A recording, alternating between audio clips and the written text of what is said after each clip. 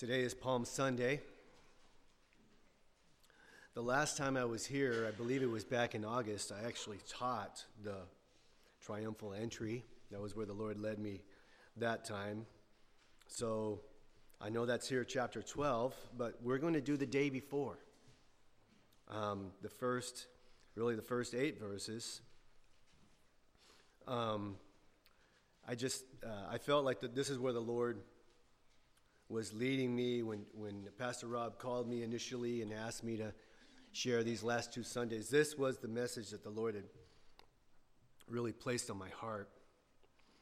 And then I was praying about what last week's message was going to be. And it was what it was. I actually had initially thought that I was going to be doing 1 Corinthians 8, so I had been studying Christian liberties and so forth, and I guess that was just for me because I go on the website here about a month ago, and I see that you guys are journeying through 1 Corinthians, and so I'm like, that was not the Lord, and so I began to pray, and He led. It's really just this section of Scripture. Last week we looked at Martha, and the wonderful things that the Lord revealed to her. He revealed Himself to her. Really, He revealed His glory to her. And the transformative work that brings. This week I thought we would focus on Mary. So Martha and now Mary, and really Lazarus is kind of mixed in with both of them. So we're in John chapter 12, and we're going to read the first 8 verses. Then 6 days before the Passover, Jesus came to Bethany where Lazarus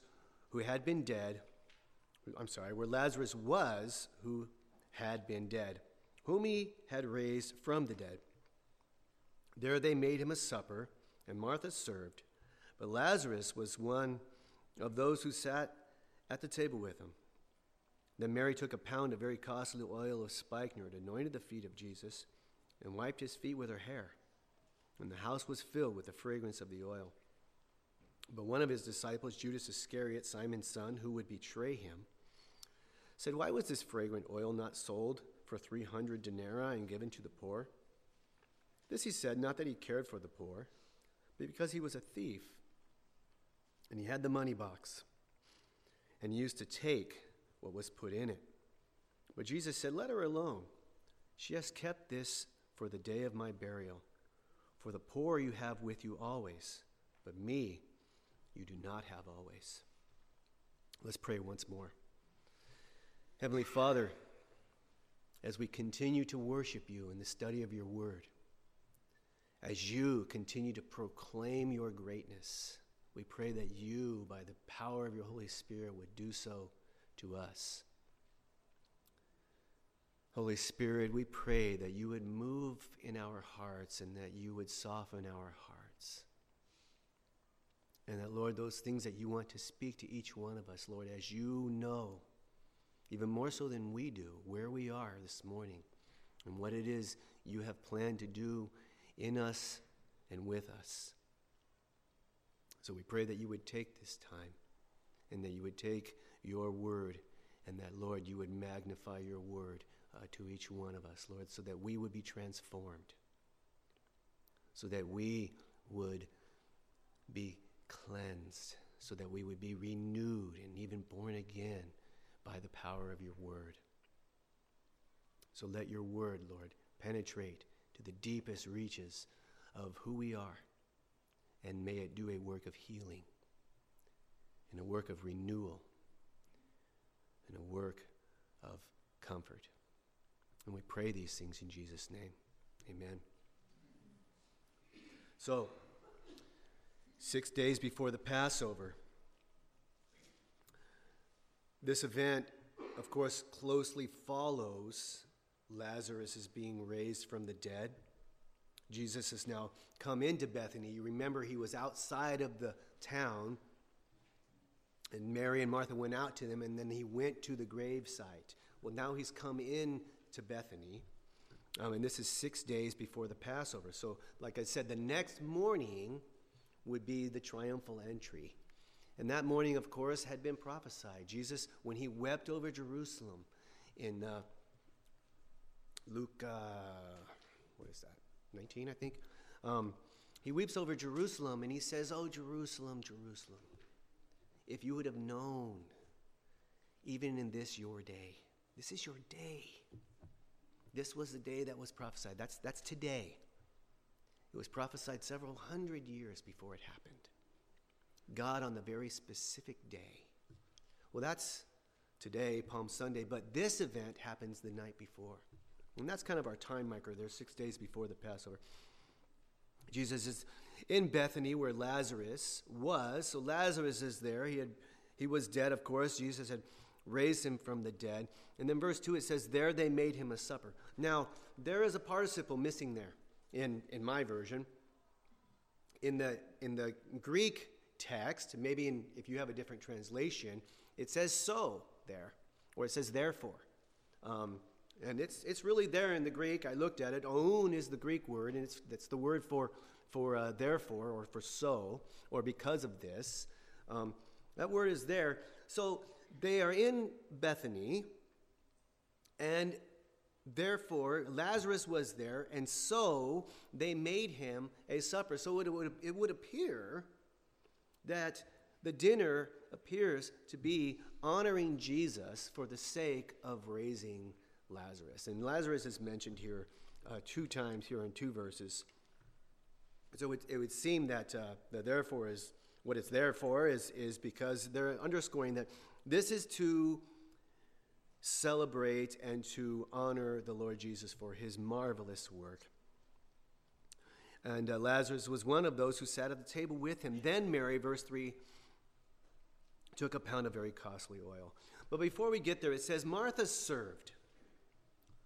They made him a supper, and Martha served. Now, in Matthew 26 and in Mark 14, those are the parallel accounts of this occurrence. It says that they're in the house of Simon the leper. That's the only mention of Simon the leper. I'm assuming that those in Bethany or John's recipients of this gospel know who Simon the leper was, but clearly it was someone who Jesus healed. And because they are at his house, and this dinner is in Bethany at Simon the leper's house, and Martha is serving, some speculate that perhaps Simon is Martha's husband. I don't know. That's pure speculation. They clearly knew one another, and they clearly were close to one another. That is Simon and Martha and the family, because here Martha is serving everything. Now imagine Martha here in her service. Imagine the gratitude. Imagine the thankfulness. Imagine with what exuberance and joy and just love that she is doing. She's doing all she can to serve the Lord Jesus. I mean, the Lord has just given her a wonderful, really a paramount revelation of the necessity of having an understanding of the glory of God. And that is transformative. And it changed her whole life. And so here she is serving. And imagine Lazarus. Lazarus is here. Lazarus, who was dead, he's now alive and he's at the table. Imagine how he's feeling. And the gratitude in his heart. Actually, I had a thought as I was poring over that. I thought, maybe he wasn't so glad. I mean, he was in the presence of the Lord for 4 days, right? Maybe he's like, wait a minute, I was liking it better there, and you guys dragged me back. No, that's not what happened. Of course, the Lord was glorified, but we don't know. I mean, to be absent from the body is to be present from the Lord. It says in 2 Corinthians 5. So we know that Lazarus was with the Lord, but the Lord brought him back for his glory to reveal his glory. But Lazarus is there, so you have all of this going on here. You just have this immense love and thankfulness going on. Here comes Mary. So here's Mary. She took a pound of very costly oil of spikenard. She anoints the feet of Jesus, and she wipes his feet with her hair. And the house was filled with the fragrance of the oil. Now this, of course, is a very unusual event. This is not just a normal thing. This isn't, so-and-so, wiped someone's feet with her hair. You're like, yeah. It's a very, obviously, a very unusual event. And really, as I was looking at it and as I was thinking about its unusualness, if that's a word, unusual in three ways that I saw. It was unusual in the timing of it first. You see, the timing of it, she's doing this during dinner. It was customary, and it wasn't uncommon for the host of a house to wash a guest's feet when the guest came in. It was considered a common courtesy. You people wore sandals, the roads were dusty, and it was just a common thing, a common courtesy for when a guest arrived that the host would wash their feet. And it was normally done by whoever was the lowest socially in the household. If it was a servant or maybe a younger child or what have you, that was the person who normally washed the feet. Usually, when a guest arrived, their feet were washed with water, and then they would put a little dab of perfume on their head, kind of to anoint their head, as it were. Here, she does it in the middle of the meal, and here, she is not using water. She's using this oil. So unusual in its timing, unusual in its method. Because here, she's not using water, she's using perfume.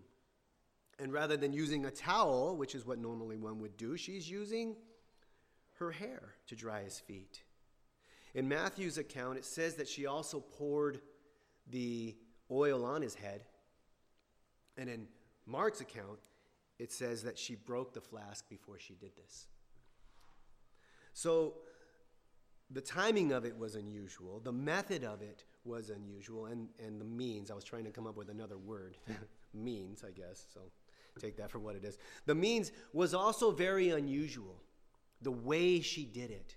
Because instead of using water, she uses a very costly oil. Of course, it says here that it's spikenard. And spikenard oil evidently is an oil that is extracted from the root of the nard plant.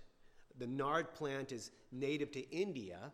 So they take this plant and they extract the oil from the roots by crushing the roots of the plant, and then they take the oil. Very costly, very expensive. It says here that in Judas, when he objects, 300 denarii. Actually, Matthew says, Mark says that, they valued it at that. It was valued. Judas is giving assent that, that was its value. Now, a denarii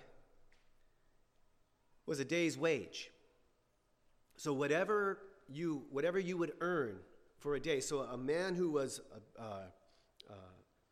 an employee somewhere and he was supporting himself, he was supporting his family, his daily wage was a denarii. So now you don't work on the weekends, you don't work on the Sabbath and so forth. So you could kind of really add this up. This is about a year's wage. It's a significant amount of money. Whatever modern equivalent would be, really a year's wage for someone to support themselves at the very least, probably 25,000 or so, and all the way up to whatever one would earn to support themselves and their family. It's a significant cost. And not only is it the oil itself that is a significant cost, but the alabaster flask itself was also significant. Alabaster, it's a very fine variety of stone. I've worked with it. It's kind of like a marble. It's not a marble because it's a gypsum base, but it's a soft stone like that, and it's what's used for carving because of its softness. Now there is another form of it that comes from there's some around the Egypt area, and there are some that's kind of around the Middle Eastern area, up a little north, but they're a little bit different in variety, and both of them are similar in that they're easily carved. One is a little softer than the other, One you could take your fingernail and kind of scratch it, and it would actually leave a scratch. But the other kind that they carve up that are used for these kinds of purposes, for perfume and so forth, that's a little bit harder. I was looking at examples of alabaster and things that they have found. When they unearthed King Tut's tomb, there were several carvings of things that were carved out of alabaster, sculptures, and there was actually some flasks and so forth that were made from the alabaster. It's a translucent stone. It's a beautiful stone. And used here in this case to seal. It could preserve something that was very precious. So the flask itself was very precious. And here she breaks the flask. She renders the flask. She's done. She's done with it. She's pouring it out. She's pouring out everything in it, and even the flask itself. She made the act that much more costly in doing so. Now, what's going on here? There's a couple of things going on. But what we have here, I believe, is probably the best example of worship that is found in the New Testament. Mary is worshiping. Interestingly, Jesus interacting with another woman in John chapter 4, we won't turn there, but it's the woman from Samaria, and you may remember the account. He gives in that passage a very clear, probably the clearest definition of what worship is in the entire Bible. In one sentence, she's asking Jesus, that is the Samaritan woman is asking Jesus, where one ought to worship. Should we be worshiping here on Mount Gerizim, or should we be worshiping in Jerusalem? And Jesus said, no, woman, it's neither here nor in Jerusalem that one worships. The hour is coming, John 4:23. The hour is coming and now is when the true worshipers of God will worship the Father in spirit and in truth, for the Father is seeking such to worship him. So here in that definition, Jesus gives a very concise, a very clear definition of what worship is. And he gives three components to it. Worshiping in spirit, worshiping in truth, and the Father seeking such. So you could say spirit, truth, and purpose. The Father is seeking such to worship him. That's the purpose. That is his purpose. So let's look at those three and let's compare those to what Mary is doing here and get a good example, a good understanding of what worship is. First it says, Jesus said that those worship in spirit. Worship is a matter of spirit. It's not a matter of location. It's not where we worship, but how we worship. God is omnipresent. That is, he is everywhere. We can't go anywhere, it says, and flee from his presence, it says in Psalm, what is that? I just drew a blank. 19? 139, that's right. I'm sorry. Yeah, 139. Thank you. Psalm 139, we cannot flee from his presence. He is omnipresent. So where we are is not important if we're worshiping. What God desires is that from our heart we would acknowledge who he is and what he has accomplished on our behalf. God desires our heart. Worship is first the matter of the heart. You see, it's from the heart that all of our affections spring from. It is in our heart where those things that we are drawn to, those things that we adore, reside. And God desires that we would adore him inwardly, that we would love him entirely. Not just the outward expressions, but inwardly, what is motivating those expressions? That's what worship is. Worship is that our hearts would be completely his. Mary here, she is holding nothing back.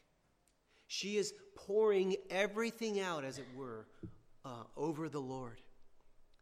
Most think that this vial, where does she get this vial? Where does she get something that is so precious? Most believe that this vial was her dowry, because a woman often to be married in that culture needed a dowry, a backup, if you will.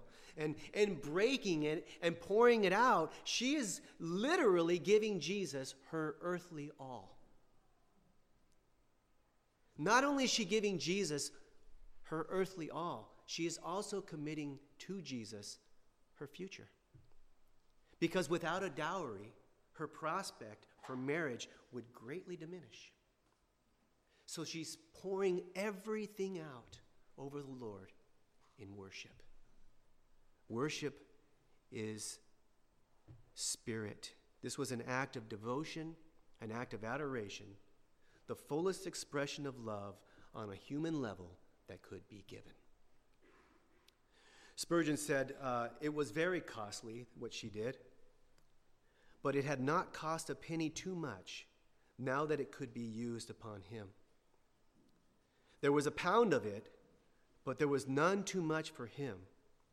It was very sweet, but not too sweet for him.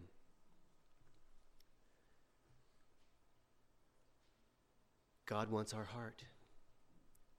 That the very seat, the very deepest part of our affection would be his. He is Jehovah Kana. That he's the God who is jealous. There is a jealous love that he has for us. He wants us to love him with all we are. That's what worship is. Worship is spirit. It's not outward expressions. It's not just singing some songs and going through the motions. The heart of true worship, Psalm 116, 12 through 14 says, "What shall I render to the Lord for all of his benefits toward me? I will take up the cup of salvation and call upon the name of the Lord. I will pay my vows to the Lord now in the presence of all his people. I will give God my all." That's the true heart of worship.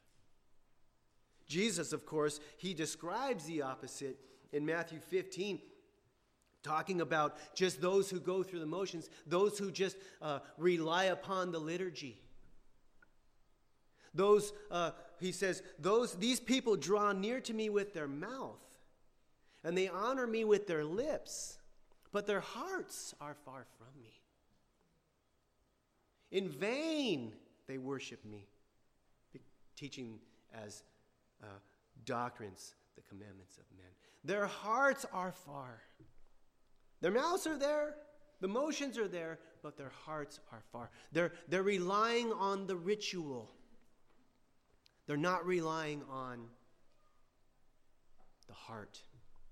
Mary, she's broken it. There's nothing left. This reminds me of a story in 2 Corinthians chapter 12. We won't turn there, but it reminds me of the story of the bronze serpent. You guys might remember what happens in the children of Israel. They're grumbling and complaining again in the wilderness, and the Lord sends fiery serpents. So these red serpents start slithering through the camp, and they start biting people, and people are dying. And they cry out to Moses, and the Lord instructs Moses, if you lift up a serpent on a pole, make a bronze serpent, the figure of a serpent, and put it on a pole. And if people would just look to the serpent, they will be healed.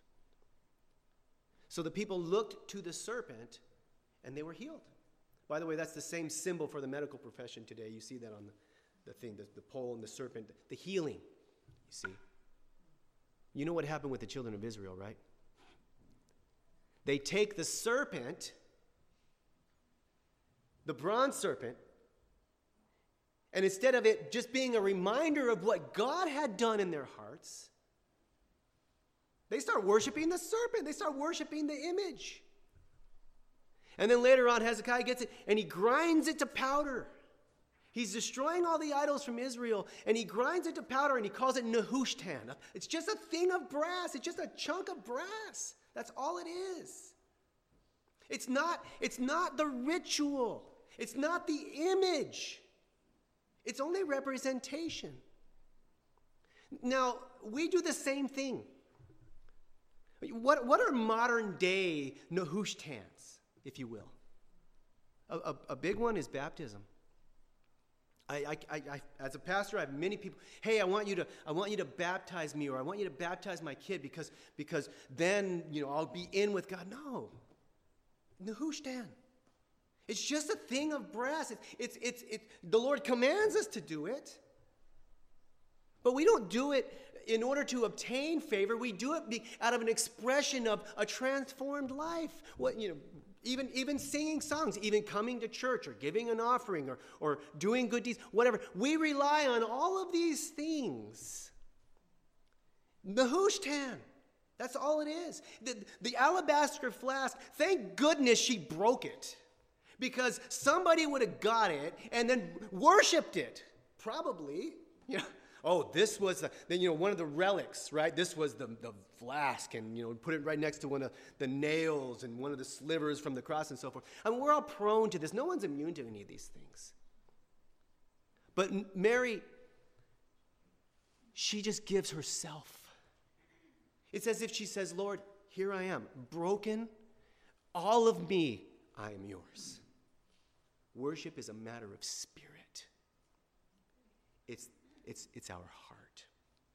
It's also a matter of truth.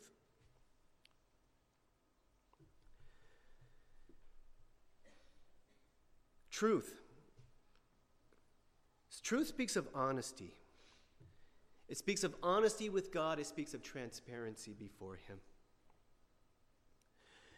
1 John chapter 1, verses 6 and 7 says, if we say that we have fellowship with Him and we walk in darkness, we lie and we do not practice the truth. But if we walk in the light, as He is in the light, we have fellowship one with the other. And the blood of Jesus Christ, His Son, cleanses us from all sin. Worship is also a matter of truth. This describes a life of truthfulness. One who is living truthfully. In 1 John here, he's depicting the person who is professing to have fellowship with Christ, but secretly is living a life of darkness. Professing to be a follower of Jesus Christ, yet unwilling to leave the life of sinfulness. That is, living a life of dishonesty, trying to hide from everyone, including God, who they really are.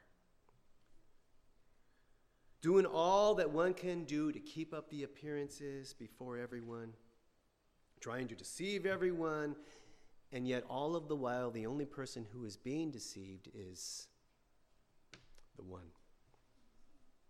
The reason that one is deceiving themselves in this instance is because we can't hide anything from God. I mean, the mere notion that God doesn't see, if we have convinced ourselves of that, well, we have deceived ourselves. One can be deceived. Someone could come up and tell me something, and they could con me out of something, or they could deceive me in some way.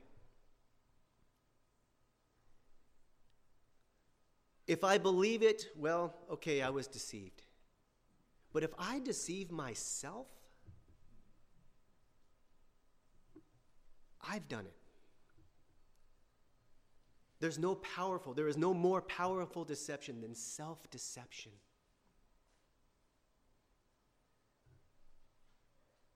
We deceive ourselves. We can't hide anything from God. Hebrews 4:13, of course, says all things are exposed and they're naked and they're exposed before the eyes of Him with whom we must give an account. God sees everything. He knows everything, which is why worshiping in truth is so paramount. Because what He desires is that we stand before Him and admit to Him who we really are and finally be honest. No pretense, no deceit, total surrender. There are things that hinder that from happening in our life. It can be past, it can be present, it can be future, it can be past sin. Past sin may be holding us back. We don't get over that past sin, or we're unwilling to leave the lifestyle of sin. I was talking to someone recently, and I was sharing the gospel with him, and that's what he said. He said, I like my sin. I'm like,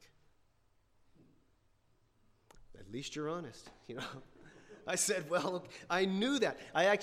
We were talking about that, and why will you not surrender your heart to Jesus Christ? And that's what he said, I like my sin.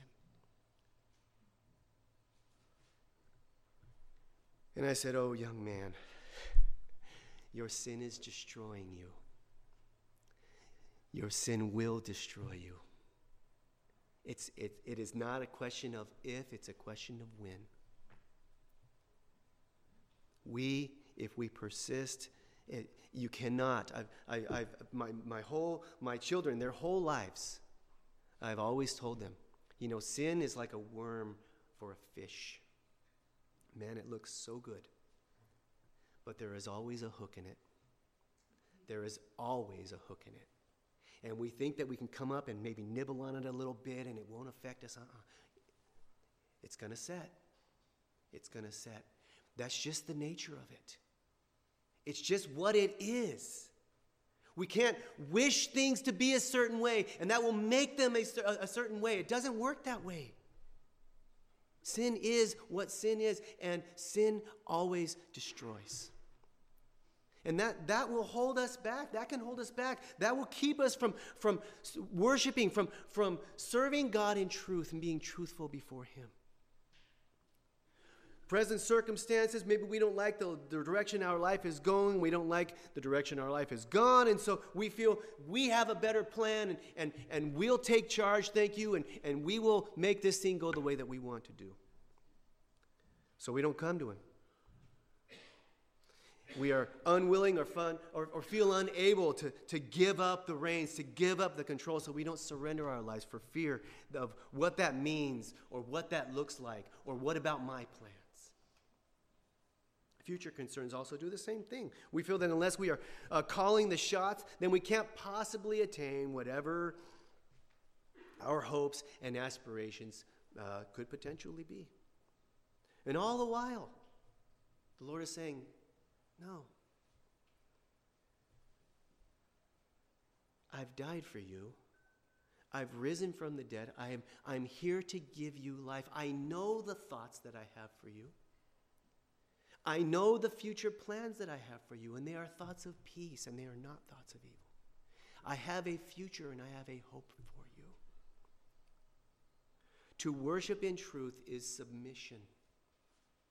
It is resignation to the will of God. It is submission to His lordship, to His sovereign rule over our life. It is faith in what He has said and what He has promised that He will indeed bring it to pass. Of course, to worship God in truth is also to know the God of truth. It is to know His truth and love His truth because it is His truth that He has decreed to be the complete revelation of Himself. Quite simply, worshiping in truth is to be who we really are and to live before Him in total transparency, so that when we are actually engaged in worship, there's no pretense. Mary here is quite obviously doing that. She's really a great example of that. Unconcerned with what other people think of her, unconcerned of what other people's opinions might be or how people might react. In fact, they don't react favorably. It says that Judas is objecting. All the rest of the disciples had the exact same objection if you look in the other accounts, in Matthew and Mark's account. They all said the same thing. Here in John, Judas becomes the spokesperson, as it were, but they were all saying, yeah, she shouldn't have done this. But she has no pretense. She's unconcerned. A Jewish woman would never unbound her hair in public. The reason is because it was a sign of loose morals. She didn't stop to consider public reaction. She placed herself before her Lord in complete surrender. This is the adoration of one who has been redeemed. This is one who sees and knows what the Lord is doing in their life and is participating in it. Mary had learned to worship. Absolute surrender, total trust, complete confidence in His will, faith in His providence, and assurance in His goodness. Mary is acknowledging Jesus Christ as Lord. Not who she wanted Him to be, but who he actually is in truth. The third component, purpose. The Father is seeking such to worship him. The Father is looking for those who will come to him in truth. The Father is looking for those in whom their hearts are surrendered to his will. Those who will give up on their own will and accept everything in life as coming from his sovereign hand. That's the purpose. The Father is seeking such. Often we think of evangelism as leading people to Jesus Christ so that they will be saved. That's not the end. The end is so that they will become worshipers. You see, you can't become a true worshiper unless you are saved. But the Father is seeking worshipers, not just those who are saved. See, we were created for worship. All creation glorifies God. And all of us glorify God. And all of us, it says, well, every knee will bow and every tongue will confess that Jesus Christ is Lord to the glory of God the Father. Everything in creation, in heaven and on earth and under the earth, will glorify God. That is why we have been created. The Father is seeking such. But how does that pertain to us now?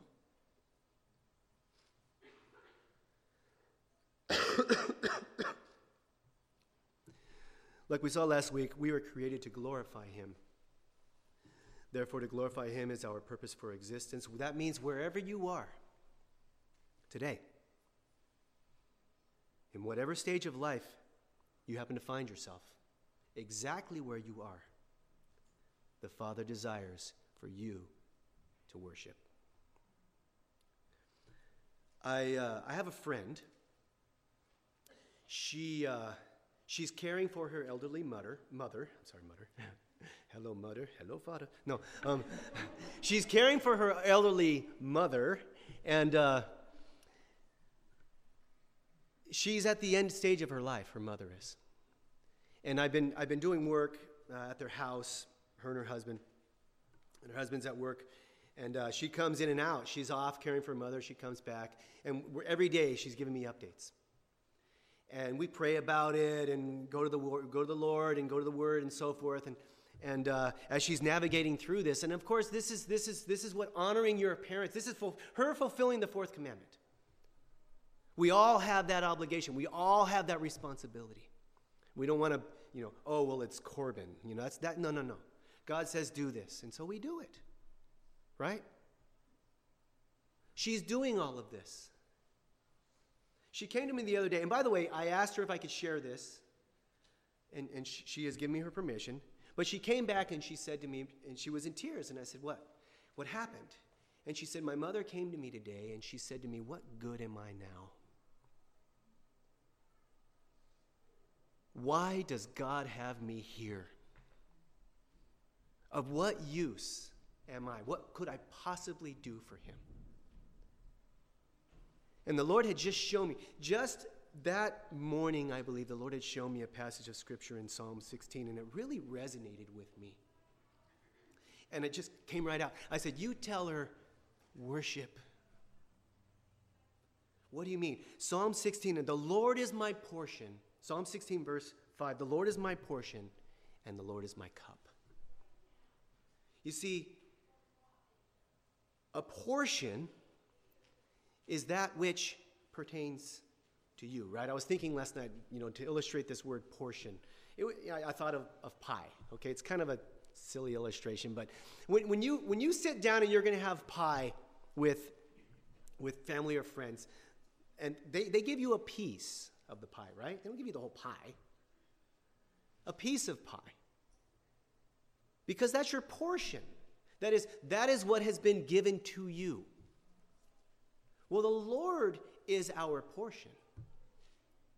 So what the Lord has given to us has come from his hand. Therefore, it is according to his design, and it is according to his purpose. And the Lord is also our cup. That is, the cup is that which satisfies. When you're thirsty, what do you reach? You reach for a drink, because that will satiate, that will satisfy. So the Lord is the one who is our portion, that is the one who sustains, and he is the one who satisfies. When we can learn that every period of life is really a segment of and a part of the will of God for us and can still worship, then we realize what it means for God's priority or God's purpose in seeking those who worship him. God's purpose, it is the fulfillment of God's purpose. You see, where you are, the stage you are at, the stage I am at, is exactly according to infinite wisdom and sovereign design. Therefore, where we are is for our design, for our benefit, so that we can become worshipers. If God has set you apart, maybe I'm sorry. Maybe you're under trials. Maybe you're in the midst of a trial right now. Maybe you're just entering into one, or maybe you're just coming out of one. Maybe you're persevering through sickness presently. Or even like my friend's mother near the end of days. Can you accept the assignment? Can you trust in his wisdom? Can you have confidence in his goodness, in the portion that he is giving? Give him your heart. Give him your affections. Give him your adoration. Give him all of your concerns. Give him all your problems. Lay those all down at his feet as an offering of worship. The Father is seeking such to worship him. It could be that God has laid you aside so that you could worship him unhindered. Take advantage of it. Allow God to reveal himself to you in a way he could not do any other way. If we do that,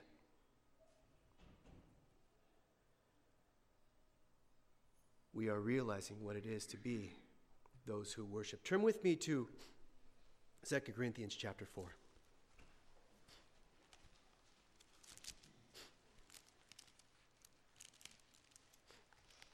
Keep your finger in John. We're gonna go back there.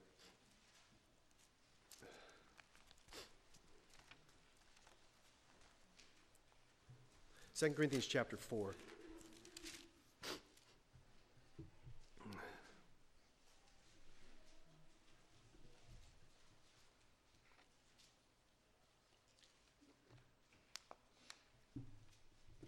Chapter 4, we're gonna begin reading in verse 14. Knowing that he who raised up the Lord Jesus will also raise us up with Jesus, and will present us with you.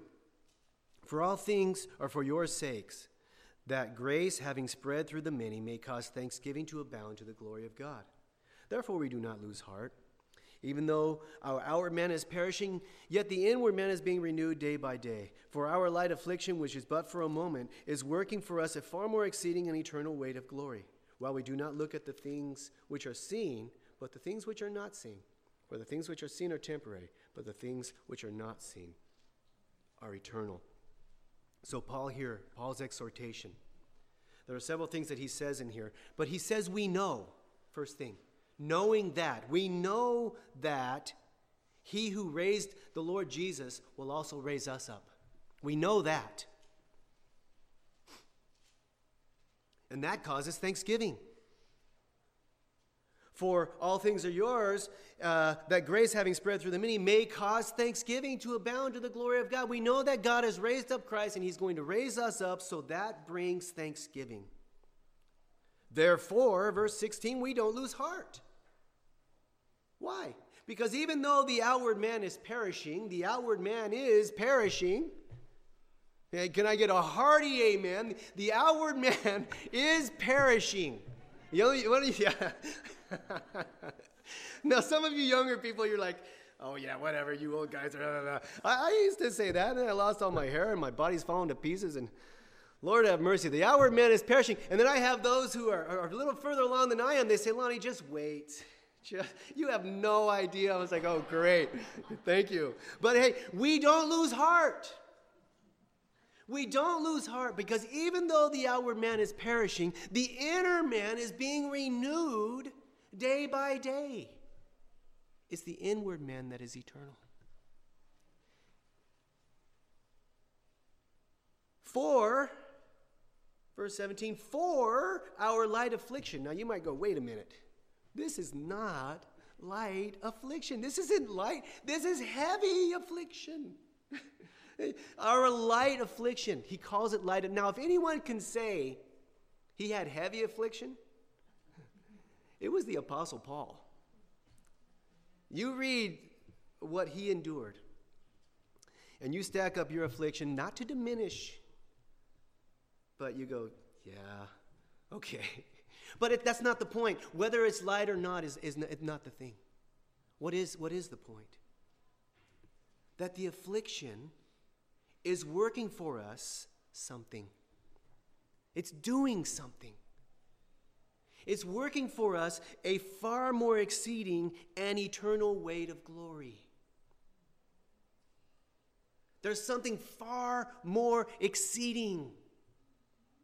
Paul says in Romans 8 that the present sufferings, they're not worthy to be compared with the glory that shall be revealed in us. It's not even worthy of comparison. It's working for us. Now, that's not automatic. The whole key to this passage is the next word. So if you underline or circle or highlight while. While the outward affliction is working for us a far more exceeding and eternal weight of glory, while we do not look at the things which are seen, but the things which are not seen. See, we must be looking at not which is seen, but what is not seen. Because the things which are seen are temporary, and the things which are not seen, they're eternal. The idea of worship is to orient our heart, our minds, our lives, and our hopes on God. He knows. He is working. His hands never leave the clay. He is molding, he is shaping, he is accomplishing, he is doing exactly as he has purposed. And it is exactly according to his design for those who love him. Mary sees this. Go back to John 12. Mary sees this. The rest of the disciples, they don't see it. Mary sees it. Why wasn't this sold? You can contrast Judas and Mary here. Judas, he's all about outward facade. But he's all inward deception. John points out, by the way, when Jesus said, one of you is going to betray me, how many of them, oh, well, I know it's Judas. No one. Judas was the perfect hypocrite. No one ever suspected. In fact, he was so trusted, he was the one that carried the money back. There's no way it could be him. Right? John is giving a parenthetical here because he's written this post-resurrection. But Judas was the perfect hypocrite. You see, Judas was treasuring what was temporary. His eyes were not fixed on what was eternal. It was the exact opposite. Judas sought contentment in the world. And the more that we seek contentment with the things of this world, the more we become dissatisfied with God. But if our hope is in heaven, and our confidence and our faith is placed in Jesus Christ alone, we shall overcome. You see, Mary, the very core of her life was Jesus Christ. The very center of who she was. Now, some people have Jesus as their core. Others have him as just a component. Just part. He's part. Yeah, I go do that church thing on Sunday. But the rest of the week, he's just part. I add him to all my stuff. No, he is all my stuff. He's everything. I'm pouring out my whole life on him. I've staked my eternity, everything on Jesus Christ. Because he is King of Kings and he is Lord of Lords, and he alone can save. Judas, no, he's not alone. All the disciples join in. And look at Jesus. Look at verse 7. Jesus said, "Let her alone. She has kept this for the day of my burial. For the poor you always have with you, but me you do not have always." You see, they were clueless. Jesus is saying, look, she's doing something here. She sees something that you guys aren't seeing here. She's kept this for the day of my burial. They missed it completely. Jesus allowed Mary to anoint his body for burial pre-death. They misunderstood Jesus' mission, the disciples. Mary didn't. She saw it. She understood it. She wasn't on the Mount of Transfiguration. She didn't see Jesus in his glory. She didn't see him walk on water. She didn't see him say, "Peace, be still," and the storm stopped. She didn't see all of the miracles, the feeding of the 5,000. She didn't see any of that. But she saw what all the disciples missed. And by the way, Jesus told them several times that he was heading for the cross. He began to tell them in Matthew chapter 16, and on and on and on. You read through the gospel accounts, he says, and then Jesus told them again, "Hey, I'm going to Jerusalem." Even one time, Peter rebukes him for it. But Mary, this is who he is. This is what he's doing. This is what he's come to do. I'm anointing his body. Why did she see it? And why didn't they? Well, I believe it's because every time that Mary is mentioned in Scripture, she is in a very specific place. And it's at Jesus' feet. You know, in Luke chapter 10, she is at Jesus' feet when Martha was running around serving, right? But Mary chose the better part. In last week's passage, she falls at Jesus' feet. She comes out to Jesus and falls at his feet, right? And then, of course, today, here she is once again at Jesus' feet. You see, revelation from God and adoration of God are intricately linked together. When you are at the feet of Jesus in worship, you'll see things others don't. When you are at the feet of Jesus, he gives you understanding that others don't receive. When you experience the intimacy with Jesus that Mary did, he reveals himself to you very often in a very unique, in a very personal way. What's the result?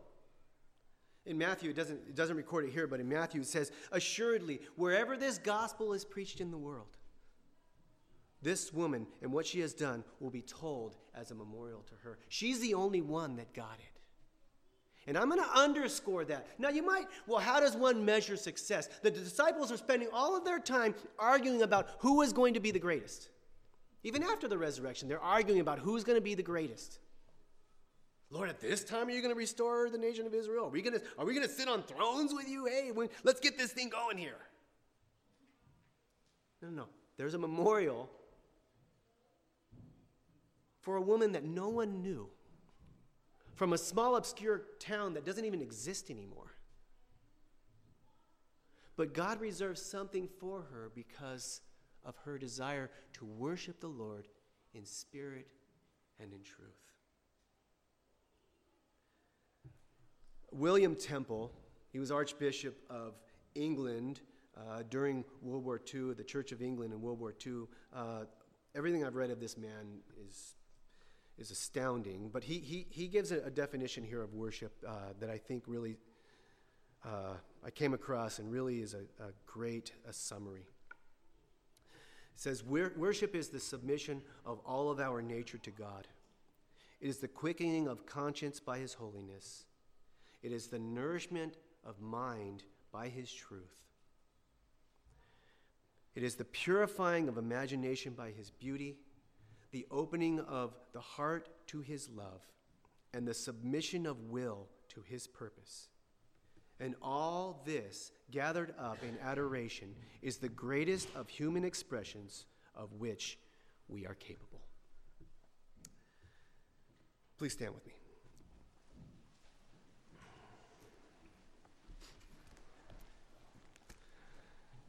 Let's pray. Heavenly Father, we thank you.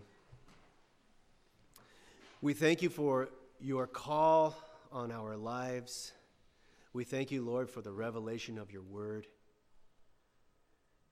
We thank you, Lord, for your faithfulness and your love towards us. Lord, we see that it is your purpose that we would worship you in spirit and in truth. Lord, that you are seeking such to do so. And Lord, we lay our lives down. We give you our past, we give you our present, we give you our future. Take us, Lord, just as we are. And in doing so, Lord, may you find us treasuring you. May you find us, Lord, adoring you. May you find us, Lord, desiring all of your fullness. Reveal yourself to us in a very personal way, as only you can individually. We lift this all to you, Lord, and we glorify you, and we pray all of these things in Jesus' name. Amen.